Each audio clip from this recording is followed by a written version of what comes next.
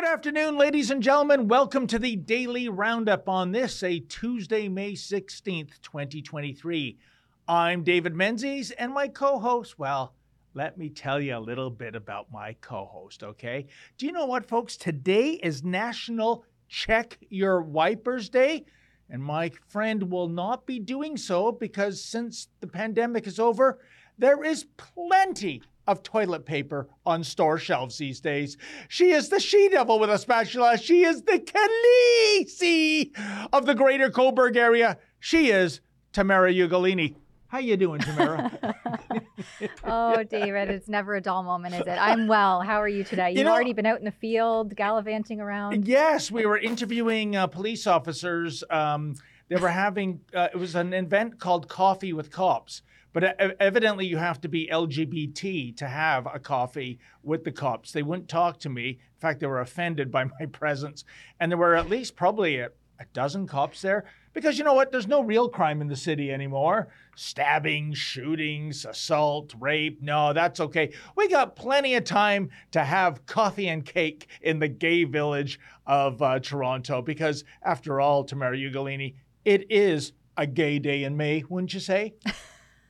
There's a tongue twister if you ever needed one. Were there any rainbow sprinkle donuts? This is what I'm really curious about. Unfortunately, the second cup that they chose had a power failure. So it looked like all the baked goods were on the fritz. But the irony. By the way, I just realized I might have misspoken. When they say National Check Your Wipers Day, I think they mean windshield wipers. And you, Tamara Ugolini. I didn't even pick up on it. I am going to shame Tamara Ugolini because the last time I saw you at the wheel of the Ugolini mobile, the rear wiper was just dangling by a the thread. Yugo-mobile, yeah. Yes.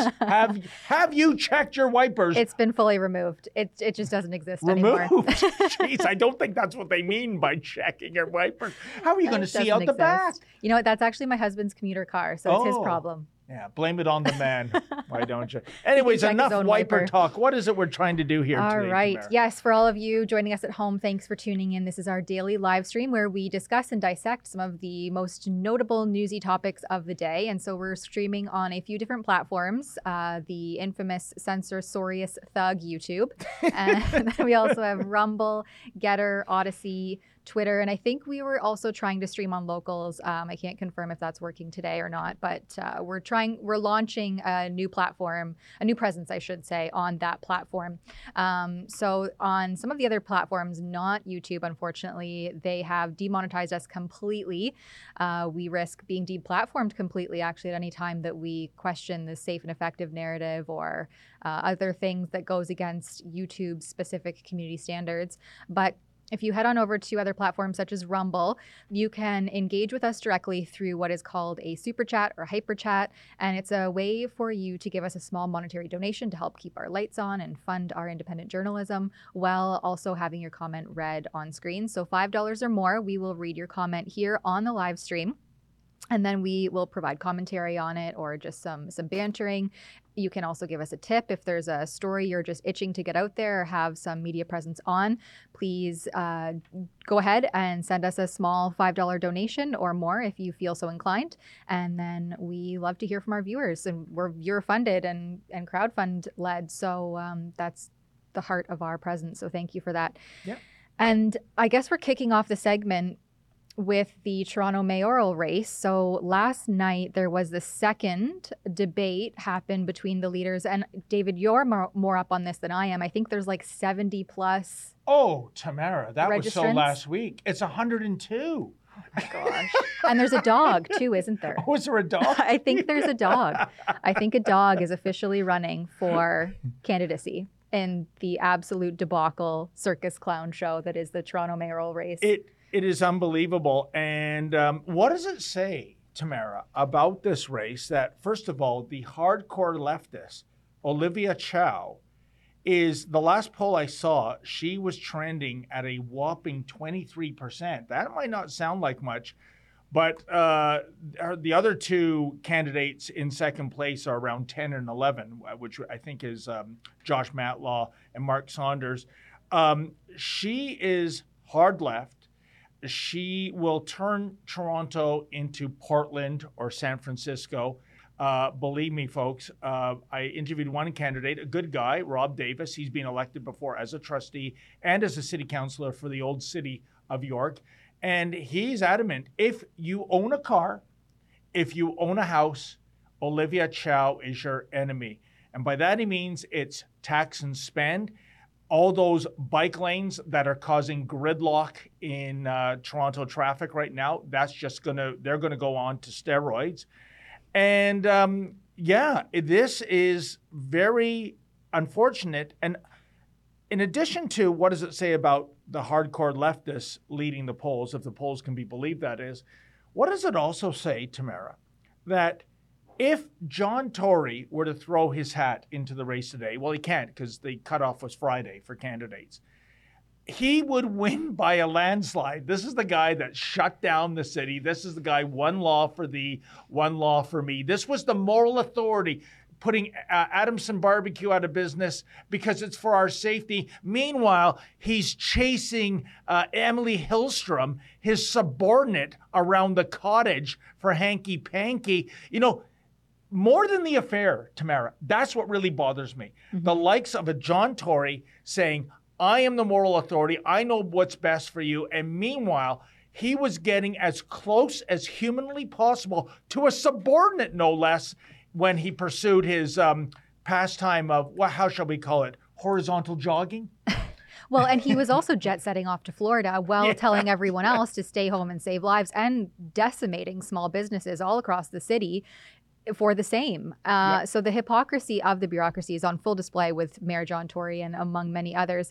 But he especially was this huge moral authority sitting up in his ivory tower while he was simultaneously evading his own restrictions, the restrictions that he was clapping on further and wanting more of and cheering on, because he was in the back room doing his own thing. I wonder too, they were also at that time public health was recommending you wear masks with during intercourse, and BC's health authority, Bonnie Henry, she even recommended glory holes to avoid direct contact.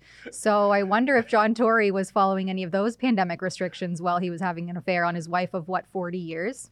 Oh, I think longer. I think their marriage goes back to the 70s. And with all that terminology, you said, well, to quote Andrew Robinson, Dirty Harry, please, I scare easy. But you're quite right. But to my question, with all that hypocrisy, with all that immorality exposed, and also workplace etiquette, that is the worst thing you can do. There's an imbalance of power. He's the boss. Emily is a subordinate. Again, Tamara, how do you figure it out that if this race was 103 people, i.e. John Tory threw his hat back into the ring, he wins in a landslide? Does that speak of the caliber of the other 102 candidates? Or I guess in Toronto, people don't care about morality. Mm-hmm. People don't care about hypocrisy. The caliber of the voter, the voting base in Toronto. And also, I think it's also the caliber of the media, because the media really didn't, the mainstream media is what I'm referring to specifically, really didn't hold any of these officials to account when they were caught red-handed, evading their own cheerleaded restrictions. And so unless you're a supporter or a viewer of independent media like Rebel News, you would be none the wiser that any of this stuff happened, and that an ability to point out the hypocrisy there. So I think Toronto is still very much enthralled with and under the hypnosis of the mainstream media, unfortunately. That's an excellent point. They are detached to the shenanigans that are really going on. But we have a video clip featuring Olivia Chow. I got to admit, Tamara, I did a double take. I was looking at the opening line, "Let's build a city."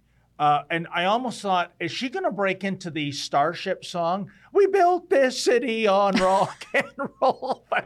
That's what it sounded like to me. Where's Ben Bankus when you need him? But yeah, exactly. But I interviewed him yesterday. We'll talk about him a little later on. All right. So let's see Olivia Chow's rendition of "We Built This City."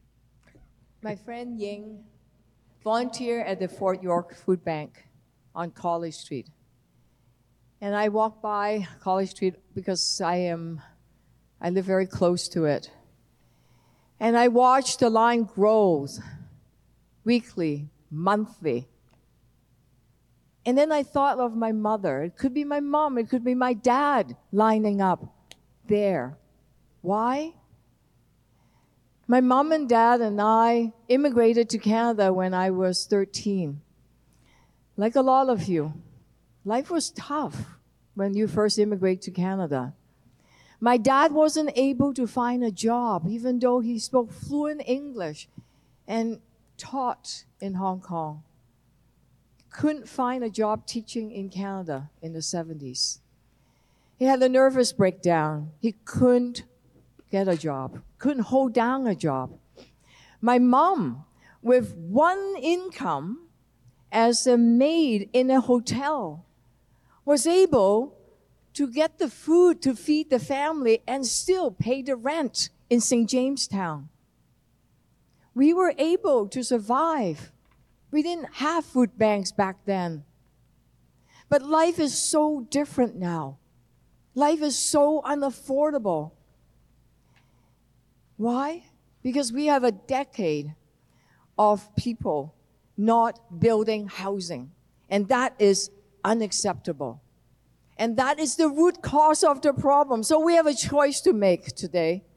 We have to choose to come together and say that we need to build housing. We need together build a city that is more affordable, more caring, safer, where everyone belongs, where no one have to go to food bank in order to feed their kids and pay the rent.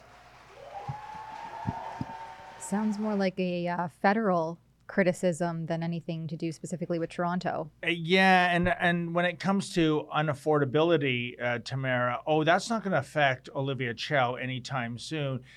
Maybe the media might want to dredge this embarrassing statistic up from yesterdecade, and it was Olivia Chow and Jack Layton, who would go on to become the leader of the federal New Democrat Party, were actually gaming the system. They were living in subsidized housing, even though the two of them had a six-figure income, and I'm talking six figures going back to the 80s and 90s. Once again, socialism isn't for the socialists. The other disturbing thing, there was a report that's come out, Tamara, from the National Post, linking the Olivia Chow campaign to the Chinese interference groups, which is very surprising because Olivia Chow, once upon a time, took a stance, a righteous stance, I will admit, for Hong Kong democracy. But now that she can see the brass ring within her grasp of becoming mayor, well, ethics, morals, all that sort of stuff. Let's put that on the back burner. I might need the support of certain members of the Chinese community, i.e. the ones loyal to Beijing, to give me that boost over into the mayor's seat. That is shocking that I think that she would throw the people of Hong Kong under the bus for political expediency. Yeah, here in this National Post article, the byline says a Chow supporter says such meetings are a necessary evil to reach Chinese immigrants, while another cautions not to jump into any conclusion. A necessary evil? So that she can enrich herself as the mayor of Toronto, that she can get that big six-figure salary and all the perks that go with it? Wait, do you understand what that means, a necessary evil? Other than, Tamara, the obvious, which is to just win the election. Mm-hmm, to completely undermine our democracy, which is what the Justin Trudeau Liberals have been facing intense scrutiny over for the last several weeks. And it's funny, this article came out yesterday, but I believe it was last week that you featured that same allegation with the other Toronto mayoral candidate, Rob Davis. Yes. Yes, and it was actually his concern was that there was an Olivia Chow charity that has seen their donations exponentially rise, and Rob Davis was wondering, is she going to use the proceeds, the staffers, to get around donation laws that apply to corporations, big unions, as a way to cheat? Now, these are allegations, they're unproven allegations. Right. I have welcomed members of the charity on for an interview, and I haven't heard back.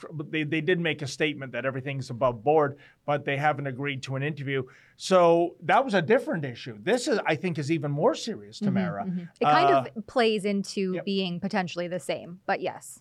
100%. And this is the same candidate, of course, who said, you own a house, you own a car, Olivia Chow is your enemy. And by the way, she's on about affordable housing.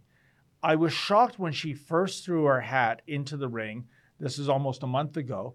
And the first thing she said, Tamara, and this is BS politics. She was saying, I don't have a very good command of the English language. I hope my enemies aren't going to use it against me.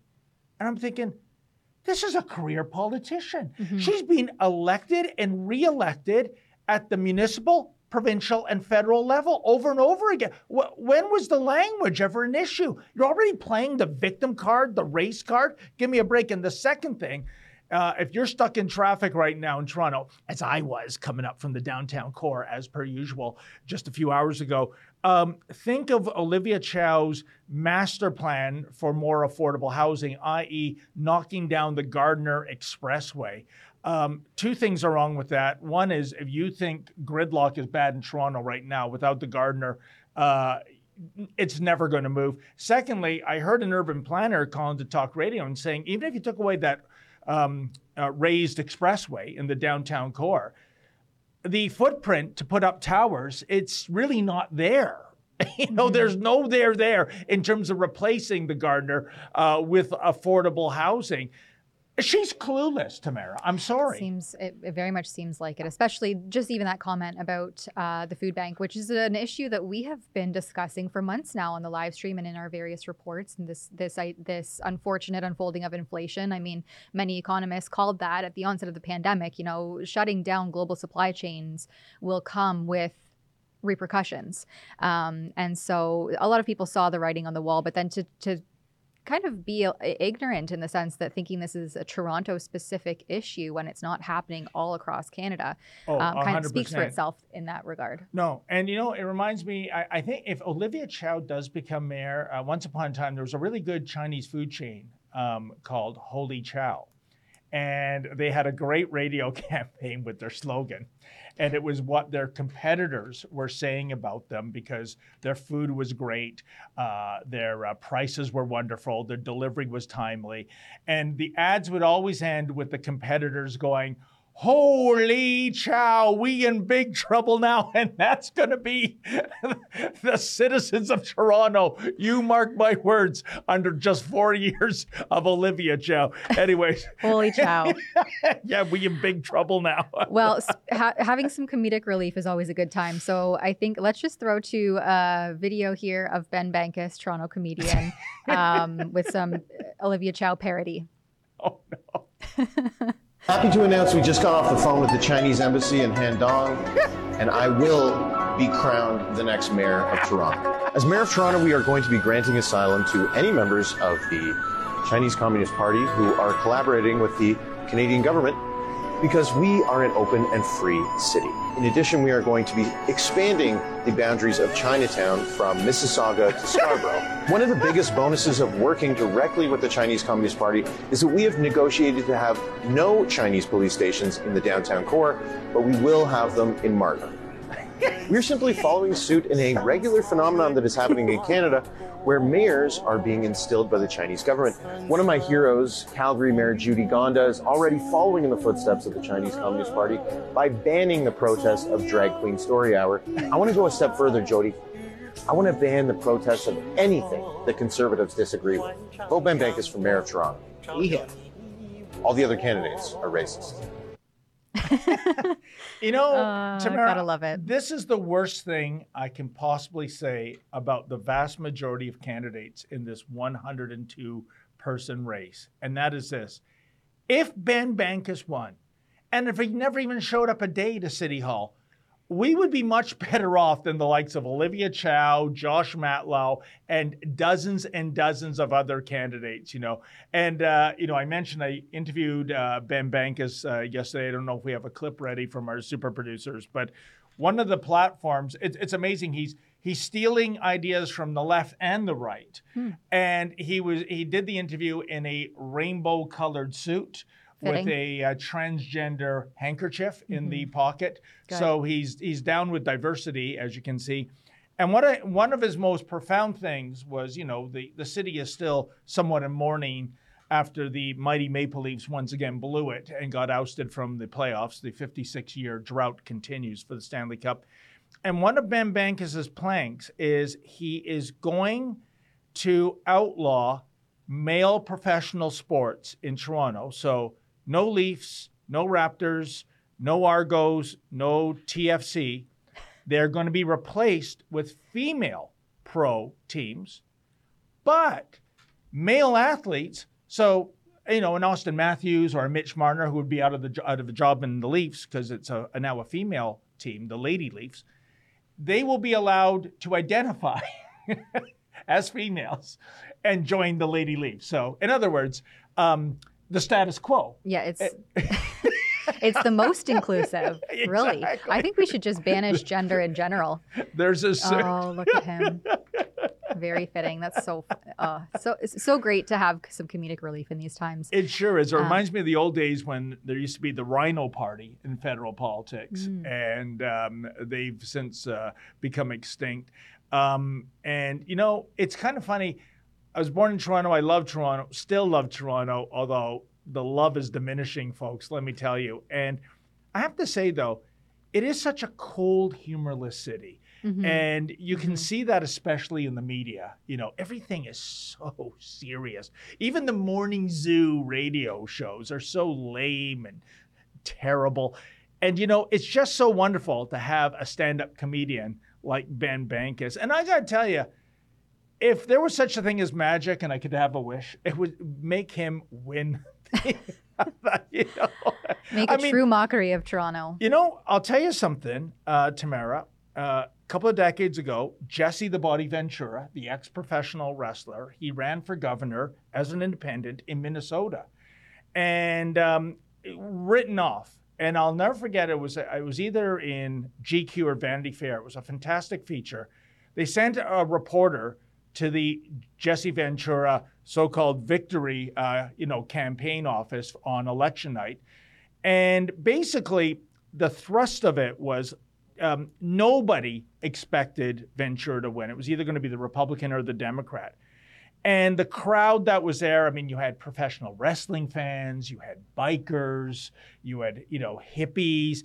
It was basically, as the writer said, people that have lost for so long in their lives, always picking the wrong decision. And the results come in, and Jesse the Body Ventura is proclaimed governor. And there's silence because these people have never experienced victory and they don't know how to react. It's absolute shock. So wouldn't that be wonderful if that happened to Ben Bankes? It would be pretty funny. All right, we are 25 minutes in, so we're going to go to a quick ad break, and then we will come back to discuss some propositions to bail reform that should be announced shortly. Yes. I am doing something today that I have never tried before. Listen up. I'm looking for collaborators in a new and exciting initiative. As you most likely know, YouTube a long time ago demonetized Rebel News, and we are 100% viewer funded. Now, while our supporters are fantastic at helping us cover legal campaigns and special reporting missions, unfortunately, the reality is our day-to-day operational expenses often exceed our income stream, which is crazy if you think about it, because my videos across all platforms attract hundreds of thousands of views and sometimes even millions. So I want to share that reach with the right partners. If you have a product or business and want to enter a win-win relationship with me, please go to rebelnews.com/ads and fill in the form to let me know. I won't be accepting anyone. I need to believe in your business or product so I can sell it proudly for you. And for successful applicants, I will guarantee a minimum view count, meaning even if your ad is published on the less popular reports, we'll keep promoting your business or product until it gets the agreed minimum eyeballs. So again, if you have a cool company or product that either wants to take advantage of my reach or Want to support my work through advertising in a way that you can write it off as a tax deduction, or both? Head over to rebelnews.com/ads and hopefully we can join forces soon. I think we have to record ads like that, don't we, Tamara? What's going to be your shtick? I think I think you're being called to record an ad like that. So before we move on with our next topic, we did have a super chat come in right away from Enmark. Gives $5. Thank you very much. Faye from the Faye and Fluffy story time. Faye said he had a children's daycare business for a short time. I was wondering why it was shut down. You know what? This Faye and Fluffy thing. So if you haven't seen my previous report, it just came out yesterday. And so it features this dynamic drag artist duo called Faye and Fluffy, and they basically tour around engaging in drag queen story time at libraries, schools. The one is a Toronto District School Board teacher. So these are, before I go on, these are two burly, bearded men. I've since received word that one actually may be a biological woman, so I'll save that for my full report, my follow-up report. This is important. Would that be like, I don't know, akin to stolen valor? I mean, because you're supposed to be a dude pretending to be a woman, but if you're a woman pretending to be a woman, what's the point? Yeah, it's really bizarre. It's just pure gender confusion clearly on display in front of children. And let's just pull up like a quick photo just to show our viewers how grotesque this is. There's Faye. I get them both confused. So this is Faye, and this is the Toronto District School Board teacher. Has been a teacher, worked with kindergartners for the better part of 2 decades. I don't think he dresses up like that for work, but regardless, this is kind of an ongoing story because I received a huge tip last night delving into some of the more nuances involved with this dynamic pair. And yes, I would wonder why and if. I'm not even sure that the other individual, Faye, I believe Faye is the one that had the daycare. I don't think that it was shut down. I could be wrong. I'm not really sure if that daycare business runs on. But yeah, these two individuals work with children. They also gallivant around dressed up as these clowns. Fluffy calls himself a clown. They read to children, and then they also teach to children, and then they also run this show on the Disney, well, it used to be a Disney subsidiary, but it's the Family Channel now, Family Junior. And late in the evening, this dynamic duo will come on the screen, and they have their Faye and Fluffy show. So it's really unsettling, really bizarre, but they are going, I believe it is in June, to the the Wasaga Beach Public Library, and they are going to be featured there for a drag story time segment. So that was the basis of my first report, but I've since received a very lengthy tip involving further details about these two characters. Wow. So please stay tuned because I will be doing a follow-up report featuring some of those tips, including some of the appropriateness of the way the Faye or Fluffy, one of the bearded men or women identifying as men, act with children while off duty as a registered Ontario school teacher. So that story is developing. Tamara, what I don't understand, look at the photo of, I don't know if it's Faye or Fluffy. It's kind of like, I'd always be confused with Laverne and Shirley, except thank God for that L on the lapel of Laverne.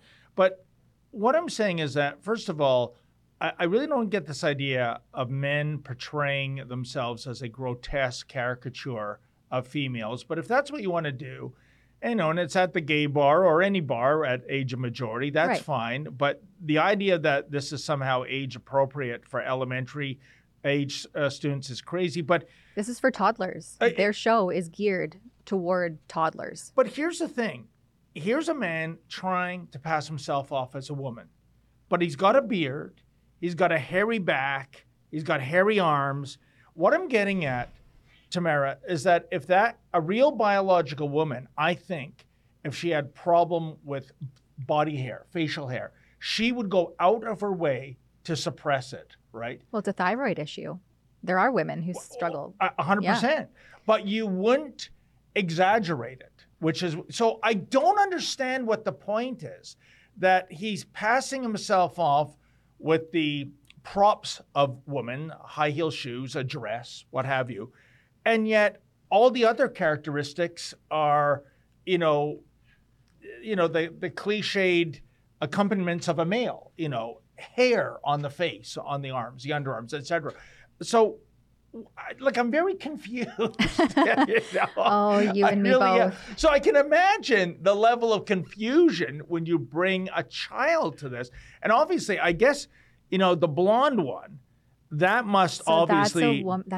From what I am hearing, and this has not been confirmed, that is a woman who identifies as a man and is undergoing chemical transition to be a man, but then continues dresses as a woman. To dress as his natural biological gender. Yeah, very confusing. Unbelievable. You know what it reminds me of? There's an episode, the Munsters, from the 60s, that series with that monster family. And Herman Munster, who was a clone of the Frankenstein monster, they go to a Halloween costume party, and he dresses up as a knight in shining armor with the full face mask and everything.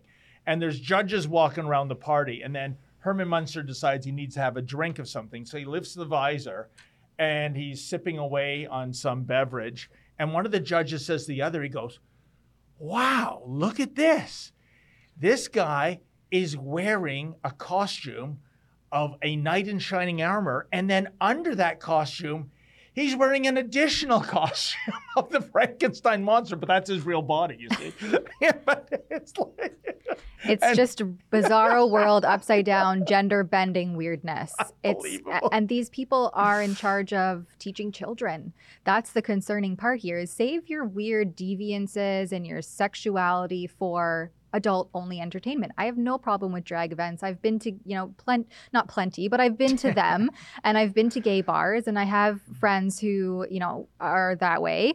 And this just gets so strange and weird and gross when it involves children. So I don't know if this phenomenon is going to continue much longer, to be honest, as the parents who consensually bring their children to these events. I think more and more parents are saying, this is kind of weird. I think we can teach, tolerance, inclusivity, that it's okay to embrace differences without this grotesque caricature of women appropriating them and having these clown characters. I mean, I would want my children to look up to and idolize people who have merit, who took principled stances, who are comfortable in their own skin, not trying to pretend to be someone who they're not. So Tamara, I'm going to go out on a limb here. I'm going to predict, because I know you're a great mother, you would never bring your children to a drag queen story time, would you? No, and imagine if you didn't bring your child to a drag story time and you're going to the library thinking that you're engaging in some wholesome, book reading, or you're going to get a few new reads to go home and enjoy, and then you walk in on that. Well, but what I'm getting at here, Tamara, is that a 5 or 6 year old, they're not hopping into an Uber or taking public transit and getting to a library to take in a drag queen performance. So obviously there's parental or guardian, support for this. What is in the heads of those parents? Is it like, oh, I'm going to show everyone how woke and uber cool tolerant and down with the transgender revolution I am? Is that what's driving it? Because here's my point. If there was no market for this, right? If it was an empty space, this ends, right? Exactly. And yet there is there's an audience for this. What do you think is in the heads of those parents? Oh gosh, yeah. They've been captured by this ideology, and they're obviously not seeing it for what it is, which is directed to capturing the hearts and minds of these children and instilling this idea of confusion. It's confusion. These people don't even know who they are, and they're supposed to be in charge and responsible for teaching your child about how to embrace differences and inclusion and tolerance. Again, I would prefer to see somebody who's principled, who's moral, who has a good sense of themselves, their identity, teaching children on morals, ethics, principles. This is just really bizarre. I think there was someone in the comments on the Wasaga Beach Public Library's Facebook post that I featured in that report, and they're like, "Why aren't seniors reading to kids?"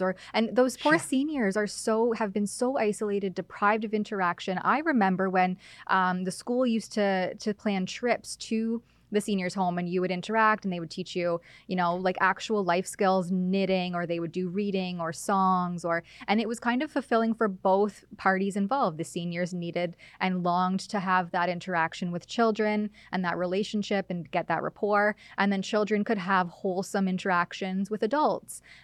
So I mean, obviously, we've gone quite awry as a society at this point when we've replaced that with bearded men dressed up as ladies.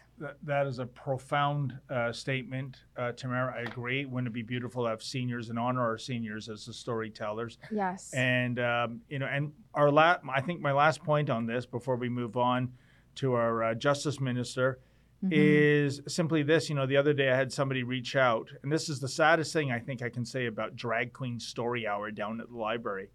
And it was, hey, here's a tip for you. Such and such a town is having, their library is having Drag Queen Story Hour. And I responded, I'm so sorry, but the saddest thing I can say about this issue is that you're kind of an outlier as a library if you're not having a drag queen story hour. It's almost as, ooh, what are you, some kind of a weirdo? You don't have some 300-pound bearded male dressing as Stinkerbell to read to the kids? What's wrong with you, right? So it's amazing how accepted this has become. Yes. And although I think more and more now are starting to say, wait a minute, this is weird. It doesn't make sense. I hope so. Yeah, I guess time will tell. The culture war continues. We have one super chat before we move on from Funis. It gives $5. Thank you very much, Funis. The same police, not say, I think that's just a code word, wants to defund. She called to remove a journalist so she could save face, not answering about how well the police defunding policy was working. Can't make this stuff up. Is she referring to are they referring to Notley as Nazi? What? I think I get it now. The play on words. And this is referring, I think, it's to our former colleague, Cian Bexley at the Counter Which we'll get into. Yes. You know what? Should we talk about the bail reform before we get there? You know what? Yeah, because well, you know what? Because it was brought up in the super chat, we may as well kill two birds with one stone. We'll do a brief segment on Alberta. But yeah, Cian Bexley somehow got arrested for attending a Rachel Notley presser in which he was standing quietly in the background observing. Okay, first of all, he got frog marched out. Secondly, now I think he's got his hands behind his back. I don't think he was handcuffed. I think Cian is playing to the camera there to make it look like he was cuffed. But more to the point, folks, in the one law for thee, one law for me, as you know, last week, Daniel Smith had a presser ambushed. It was by disruptive protesters, typically union flunkies. And did you hear of any criminal charges about that? Right, a former or an NDP staffer as well. They completely crashed her presser. I think we have some video. There it Were is, very right there. disruptive. Yeah, look at this. Fully impeding on the stage in front of the camera. And none of them were arrested. No charges, to my knowledge, were laid. Yeah. And look, she's just calmly standing there thinking, where's the cops? What is going on here? Yeah, and you know what? That's a win for Daniel Smith, not lowering herself to that level and screaming back at them and being hysterical. They look so bad on that, but that's besides the point. How in blue hell can you arrest Cian Bexley for doing nothing and at the same time turn a blind eye to people that are completely disrupting a press conference? I don't get it. Well, and this comes also as NDP leader, this is the Alberta NDP leader Rachel Notley, has condemned Danielle Smith, Premier of Alberta, for only allowing one media question and no follow-up. And so they condemned her for not upholding freedom of the press, and how could this be, and how dare she, and she better revoke this policy.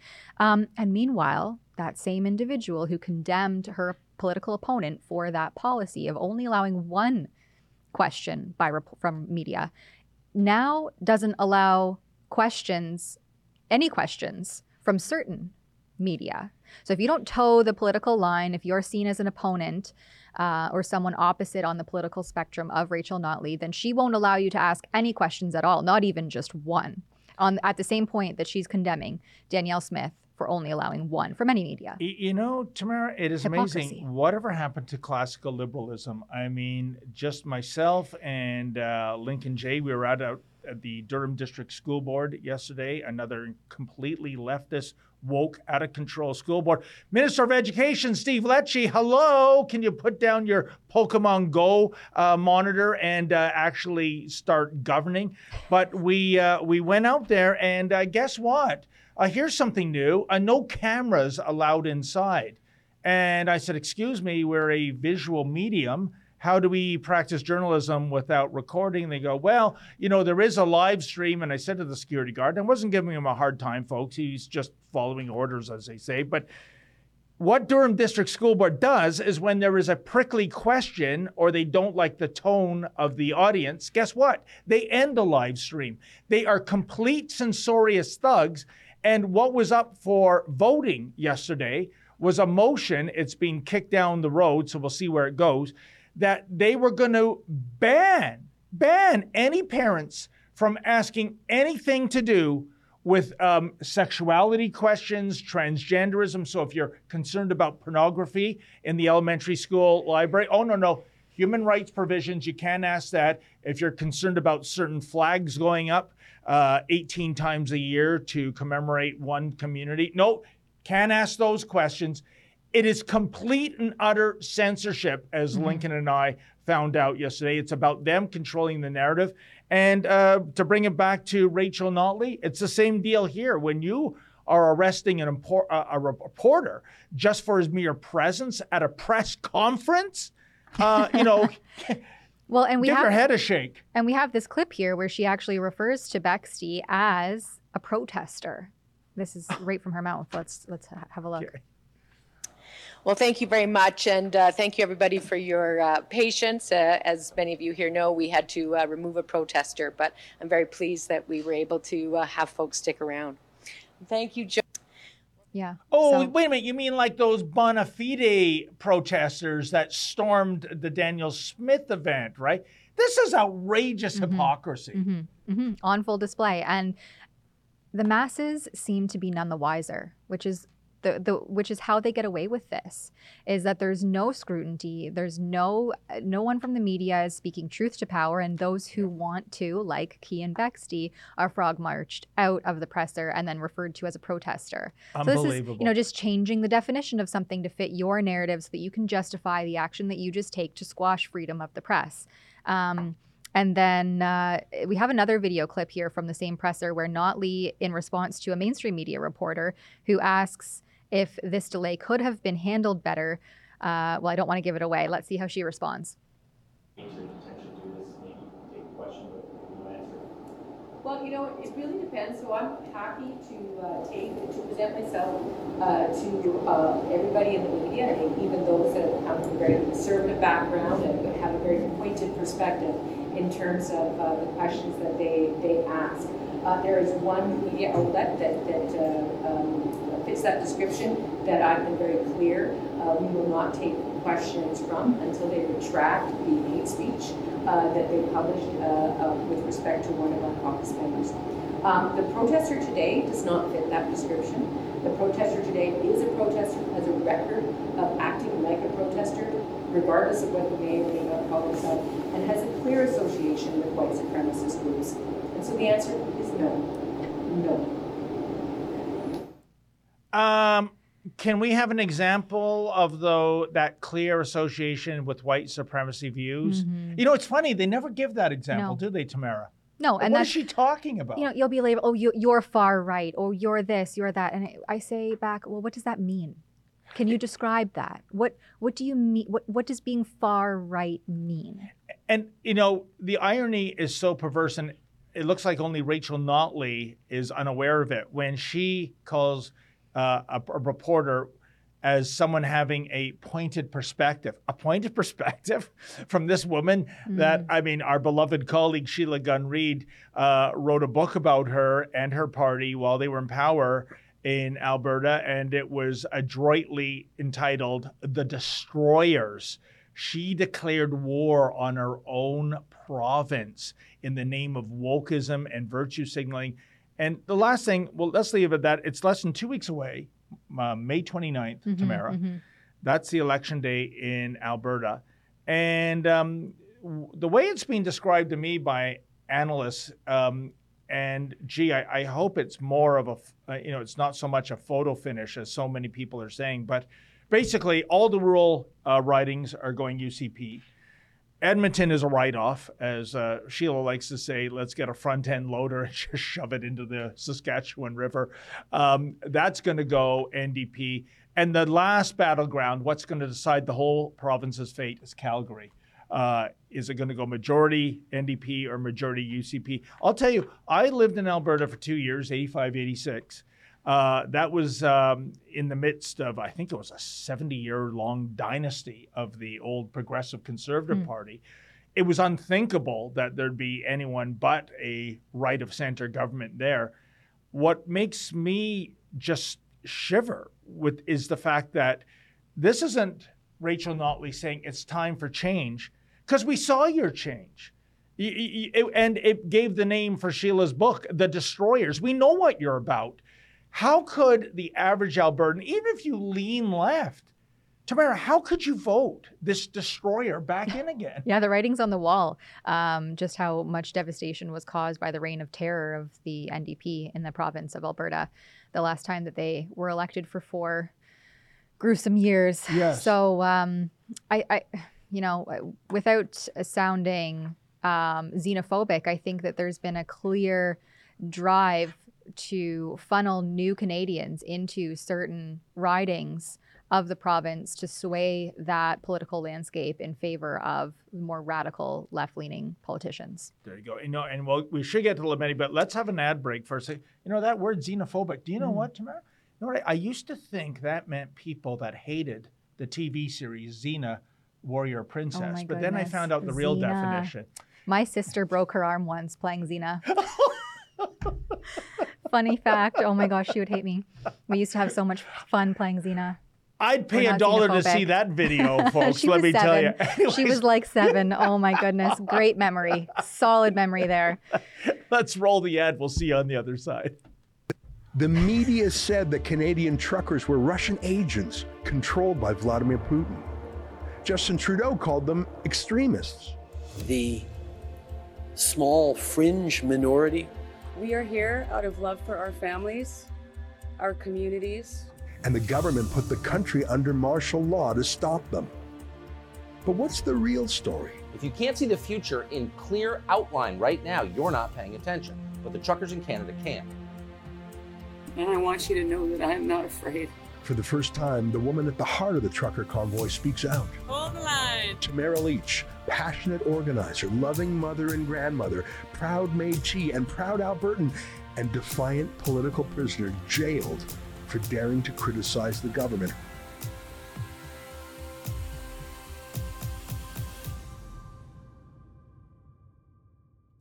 Tamara Leach, her new book, Hold the Line, My Story from the Heart of the Freedom Convoy, is the inside scoop of what really happened.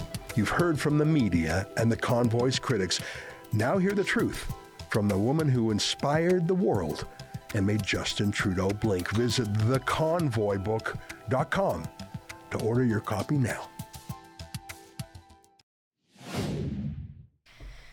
All right, so we have a super chat to get to here from Aaron Burton, 32. Thank you. He gives, I hope I'm not assuming your gender, $5. Happy Tamara Tuesday. That's right. Here we are, Tamara Tuesday. LOL, laugh out loud. Just wanted to say you did an amazing interview with Dr. Byram Bridle last week. His running analogy was spot on. And hi to David with a happy face. There you go. Well, thank you very much for your support.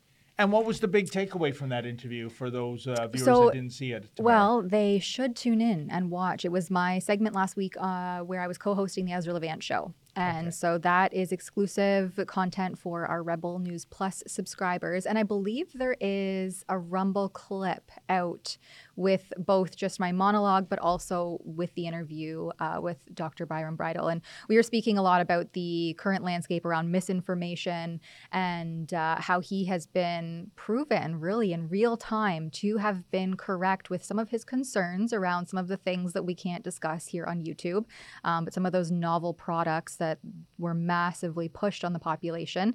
And he expressed his concerns back on the Alex Pearson show in May of 2021 around biodistribution and some breaking studies that he had actually ATIP'd. So through access to information requests, he had ATIP'd these studies and documents out of Japan. And so he had to go to great lengths to have them translated and to actually get his hands on the tangible science that was evolving and up to date at that time. And as time has continued on and we've seen the real world data being collected with some of these novel products, it's showing that the concerns of Dr. Bridle, which wasn't really saying anything either way, just, hey, this is groundbreaking science at that time, 2 years ago now. And his concerns have all been validated ever since through other scientific ventures that have come out in the last 2 years. And so instead of validating him and saying, you know what, we should have listened to you 2 long years ago and we could have prevented a lot of the damage and the fallout of some of this stuff that has happened. And again, I have to be careful. It's unfortunate that we have to sort of self-censor on this platform. But he still faces complete slandering, smearing of his career. He's still ousted from his institution to be able to do the lab work that he was conducting prior to the pandemonium that saw the mandates in place and things like this. So we really delved into that the rabbit hole of misinformation. I have done a few reports the last 2 weeks on that, being publicly funded, by the way. Canadians, your taxpayer dollars are hard at work to fund workshops through the Canadian Institutes of Health Research on misinformation, combating it, identifying it, how to dispel it, through social media influencers. Like, these aren't scientists. These aren't people who are debunking the actual science. They're basically parrots for the consensus. And so I'm going to be continuing kind of following the beat of misinformation and who determines what is and what is not misinformation, and how science, which is always evolving, like, when they said the science is settled, well, that is in itself anti-science. Science is a series of questions. It's hypothesis. It's never concise. It's never settled.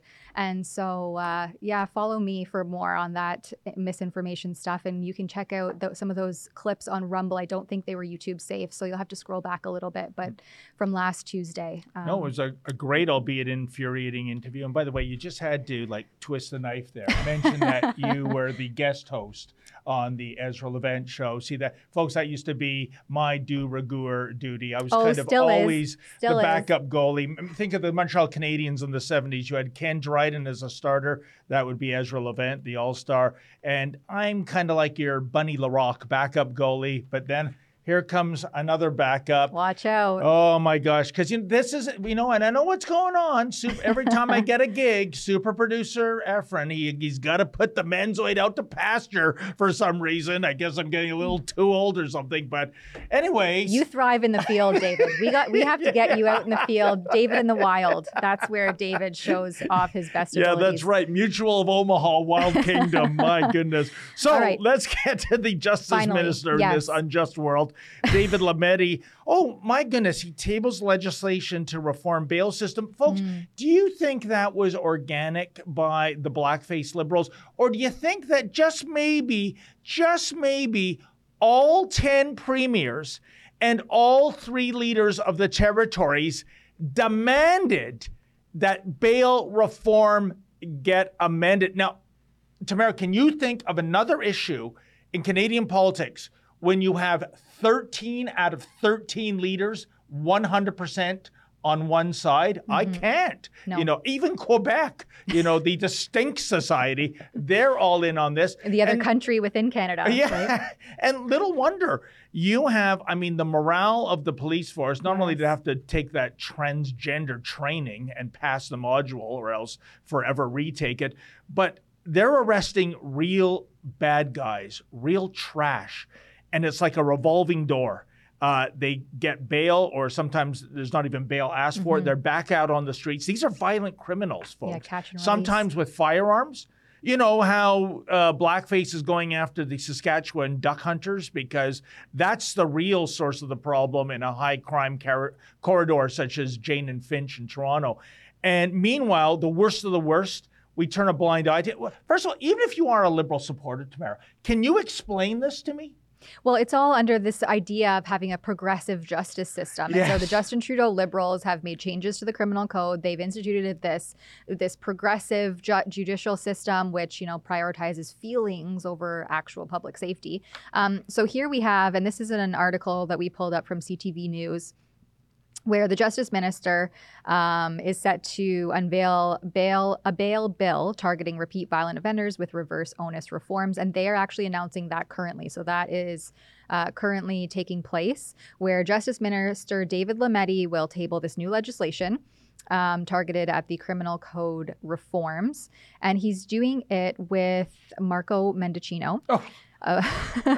The MP who basically said that they wanted to bring in he asked how many tanks they could bring in to squash the Freedom Convoy that took to the nation's capital back in January and February of. Oh, well, if Pinocchio is down with this, then what could go wrong?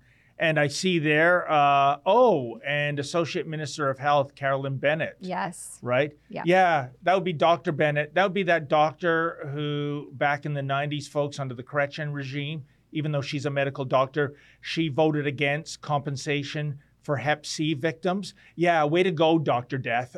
Your credibility is ironclad in my book, too. What a crew.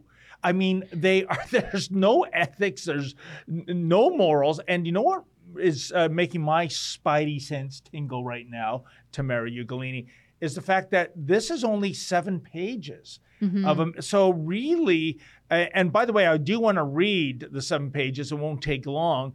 But I'm wondering if they're covering all the bases. That is incredibly a short piece of legislation, 7 pages. So I just wonder if Lametti and company are talking this up as this is a utopia to the bail condition debacle that's in Canada, or if this is really a paper tiger and, for that matter, a toothless tiger. Well, and it's being called Bill C-48. So I'm always nervous or cautiously optimistic when certain things like this are introduced, because what else is buried in this legislation that it really has nothing to do with the bail reforms, but will affect all Canadians and make kind of these broad, ambiguous changes to our criminal code and the criminal justice system. So we have the bill itself pulled up here on the screen. I don't know if you can see. You can see it, David. You said you wanted to read the points. Yeah, of course, because I'm Clark Kent, and I can, I'm the Just mild-mannered turn on those reporter glasses. that can read microscopic 3-point type on a screen. Are you crazy? The CTV article gives a kind of a broad overview of some of the changes, but there is a lot here. So maybe as this, as this story unfolds and we hear more about what is actually being proposed, how they're going to achieve these things. I mean, this comes at a time when these repeat offenders are now causing, there are innocent victims in their midst. I mean, just most recently, a story that really resonated me was a stabbing in Calgary, where a mother was picking up her 2 children from school, and she and her 11-year-old were both, stabbed and succumbed to their injuries. And the 8-year-old was able to run and flee the scene, but saw it all. And this was like out front of a school. And this was a repeat offender, known to be kind of off the charts, known to have a criminal history, I think was even out on bail. And lo and behold, moves ahead and actually moves forward with such a heinous crime at such innocent victims that are just these random attacks seem to be occurring more frequently. And again, because there is no repercussions for those actions. It's grotesque. And I got to tell you, Tamara, I'm getting a sense of deja vu. And what I mean by that is, remember the shite storm of criticism about the Young Offenders Act, people a day short of their 18th birthday getting away with less than 2 years at a juvenile delinquency place for first-degree murder, And that was replaced, remember, with the Criminal Youth Justice Act. And, oh, hooray, there's going to be a new sheriff in town. Well, as The Who once sang, meet the new boss, same as the old boss. It was probably just as bad or even worse. And, it's not about me being a hard ass when it comes to kids when we're younger and dumber, as the saying goes. But you know what, Tamara? I think there's a difference between giving a kid a break who was a shoplifter at a department store or went on a joyride with a stolen car and nobody got hurt or anything like that, compared to first-degree murder. I think if you're 17, I think if you're even 7, you realize not to pick up a cinder block and drop it on your baby brother's head and kill him. This is the fatal flaw of these acts for the youth. It doesn't differentiate the very worst heinous crimes as opposed to, what the Americans would call misdemeanors. And just like this bail reform, the devil is always in the details. So I want to actually see the legislation word for word, I'm sorry if I'm a little skeptical of CTV. Right. I mean, healthy skepticism, as we all should be. I wonder why that would be. Well, and it seems, on the surface to be a fairly balanced article, because I just want to go back before we wrap things up quickly to that CTV report where it says what led up to this bail bill. And it says calls for reforms ramped up in the fall following the news that one of the suspects in a deadly September 2022 stabbing spree in Saskatchewan had been wanted for months for allegedly breaching release conditions.